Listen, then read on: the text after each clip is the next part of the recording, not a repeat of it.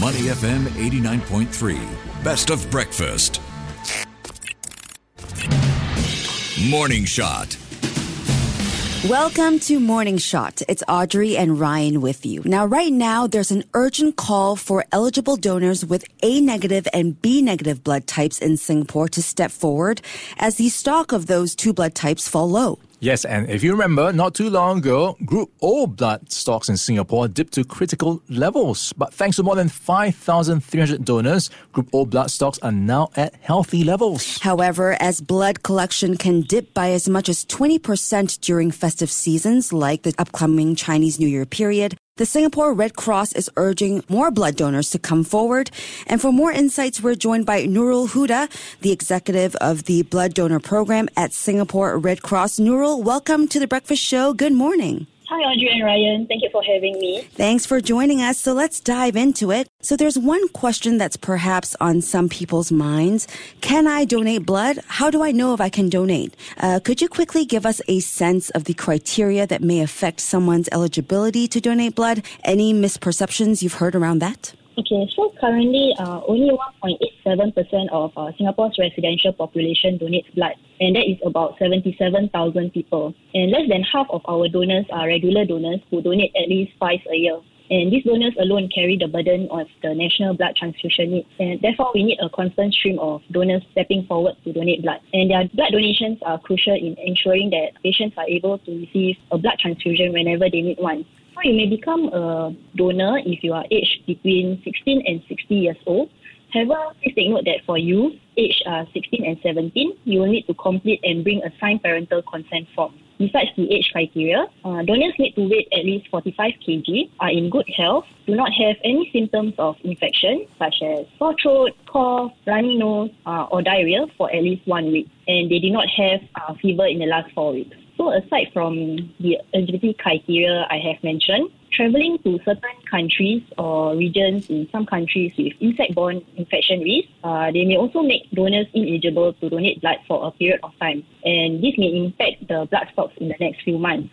Some examples I can give is that people who have visited malaria endemic areas such as Batam, Bintan, India and Cambodia for more than 24 hours have to wait for at least 4 months before they can donate. While people who have travelled to areas with risk of West Nile virus transmission, including Greece, the USA and Canada, have to wait for 28 days to donate blood after their return. So we do offer a quick basic eligibility quiz on our website, redcross.sg, to find out if one is eligible to donate blood. Yeah, no, I suppose the other point that's important is it's important for us to regularly donate blood because the blood in the blood bank doesn't last forever. Correct. That's right, Ryan. So blood products are stored under carefully controlled conditions to ensure that they are in optimal state when transfused. Blood products such as red blood cells, platelets and plasma each has different storage temperature and shelf life. So some examples, for red blood cells, it has to be stored between 1 to 6 degrees Celsius and has a shelf life of a maximum of 42 days. Meanwhile, for platelets, it has to be stored at a room temperature of 20 to 24 degrees Celsius and has a shelf life of up to 7 days. And lastly, for plasma, it has to be stored at minus 35 degrees Celsius and has a shelf life of up to 1 year. Yeah, shelf life for some of these blood products. So at what point will it be considered low stock when it comes to what's happening in the blood bank? Okay, so each donation is crucial to ensure that we can maintain a minimum of 9 days stockpile to respond to any civil or medical emergencies in Singapore. All right, Nurul, you mentioned that this is crucial, and we know that blood is needed under many circumstances, right? That includes emergencies, sustaining lives of those with medical conditions like leukemia and bleeding disorders, as well as major surgeries. How do you guys determine the blood types, and how do you know what blood type is safe for you if you need a transfusion? That's right, Audrey. So blood is needed under many circumstances. O is the universal blood type for red cells transfusion and is used during emergencies when patients' blood groups are unknown. So patients with O blood group can only receive group O blood. Unlike, for example, patients with A blood group, they can only receive group A and O blood. Okay, talking about blood group types, which are the ones that are more frequently needed? How about those rarer blood types? Can blood also supply to these rare blood types? So earlier I mentioned O is the universal blood type.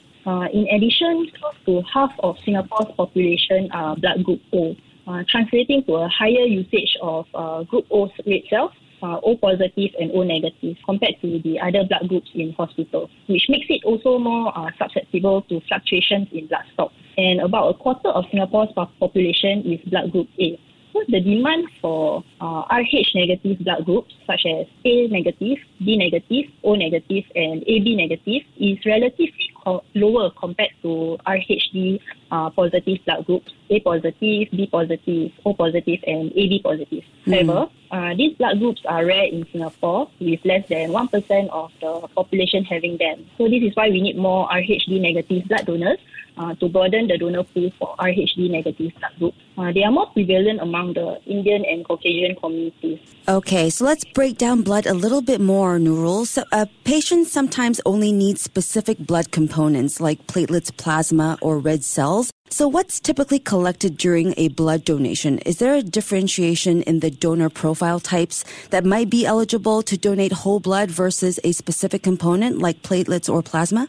Okay, that's right, Audrey. So some patients only need specific blood components. So to help these people, donations of individual blood components such as platelets, plasma, or red cells are required. Such donations are known as apheresis donations. Meanwhile, whole blood refers to in its complete form, not separated into various components. It is the most common type of blood donation. And during a donation, 300 to 450 of blood is drawn. So depending on the donor's weight, it is only about 8 to 12% of the total blood volume. And with adequate hydration, the blood volume will return to normal level in about 3 days. Our body will replenish itself with fresh new blood within a few weeks. So the blood bank staff can advise you on the type of donation you can make that will help patients the most. But kindly note that apheresis donation is only available at blood bank at HSA. Okay, and is the process very different if I were to just donate plasma and platelets versus donating whole red blood cells? For apheresis donation, as I mentioned, the blood bank will advise you whether you are able to donate apheresis donation. But for whole blood, actually they collect blood in its complete form and they will separate it in the lab later. I think a lot of listeners will be quite curious. How do they go about donating blood? Do they make an appointment? Can they walk in? What's the process like for those who have not been before? What sort of prep is needed? Okay, so donors may visit any of our blood banks located at HSA, Dhoby Ghaut, Woodlands, Westgate Tower and One Punggol. So we have 5 blood banks. Alternatively, they may visit any blood drives happening near their area. They can visit giveblood.sg to find their nearest blood drive. And the blood bank opening hours during the Chinese New Year period are as follows. So on Chinese New Year Eve, 9 February, all our blood banks at HSA, Dhoby Ghaut, Westgate Tower, Woodlands and One Punggol are open for whole blood donation from 9 a.m. to 2 p.m. The last appointment for apheresis donation, only available at blood bank at HSA, is at 12:15 p.m. And kindly note that all blood banks are closed on Chinese New Year Day 1 and Day 2 on 10 and 11 February. But on Chinese New Year Day 3, 12 February, blood banks at Dhoby Ghaut, Westgate Tower, Woodlands and One Punggol are open for whole blood donation. Please note that blood bank at HSA reopens on 13 February. And community and corporate groups can call the Singapore Red Cross at 6220-0183 or email donate.blood@redcross.sg to organize group donations. So two-way chartered bus service is provided to any of our blood banks for group donation booking with 10 or more donors. And donors are advised to have enough rest the night before donating blood and a light meal with plenty of fluids on the day of donation. So we strongly encourage all listeners to visit giveblood.sg to find out more about the free donation process before coming down to the blood banks or blood drives. All right, some good tips to take note of before you try to head on down. Take the questionnaire online first to check if you're eligible as well. Thanks so much, Nurul, for shedding light on the blood donation process, the types needed, and what to expect. Thank you, Audrey and Ryan, for having me. Thank you. We've been speaking with Nurul Huda, the executive of the Blood Donor Program at Singapore Red Cross. To our listeners, if you're considering donating, reach out to the Singapore Red Cross or the HSA. Your contribution can save lives. Keep it here on Money FM 89.3. To listen to more great interviews, download our podcasts at audio.sg or download the audio app. That's AWEDIO, audio at the App Store and Google Play.